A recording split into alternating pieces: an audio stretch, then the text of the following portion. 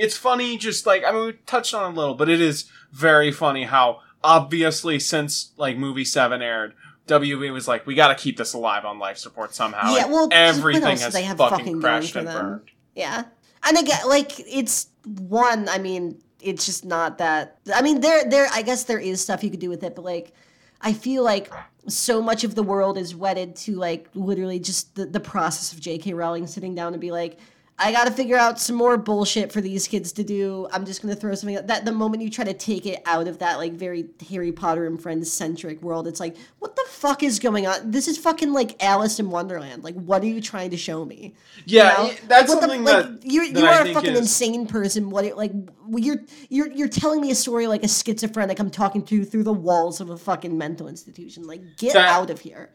That is a very fair complaint about the, like, is that, like, because people post the map of all the schools, and I think some of those are fan names, but it still shows that, like, there is not really an interesting, compelling world to Harry Potter outside of the context of those books. Well, and that's so funny, because, like, this is something that people would say, like, when those books were really big. They're like, oh, you know, J.K. Rowling, she's not the best author, but, like, I love her world building. And that was always so insane to me, because it's like, she doesn't world build. Like, she again, we said early in the episode, she's not a terrible author. She does have strengths. She's, you know, she's good at dialogue. She at least tries to, like, put a lot of, like, more thematic complexity than a lot of her YA contemporaries in there, because I think kind of she started. But it's like the idea that she world builds and the idea that she actually has, like, a coherent understanding of how elements of her world work together, and not just, like, literally throwing shit into a big pot of goulash every time she needs Harry to learn a different spell or meet a different fucking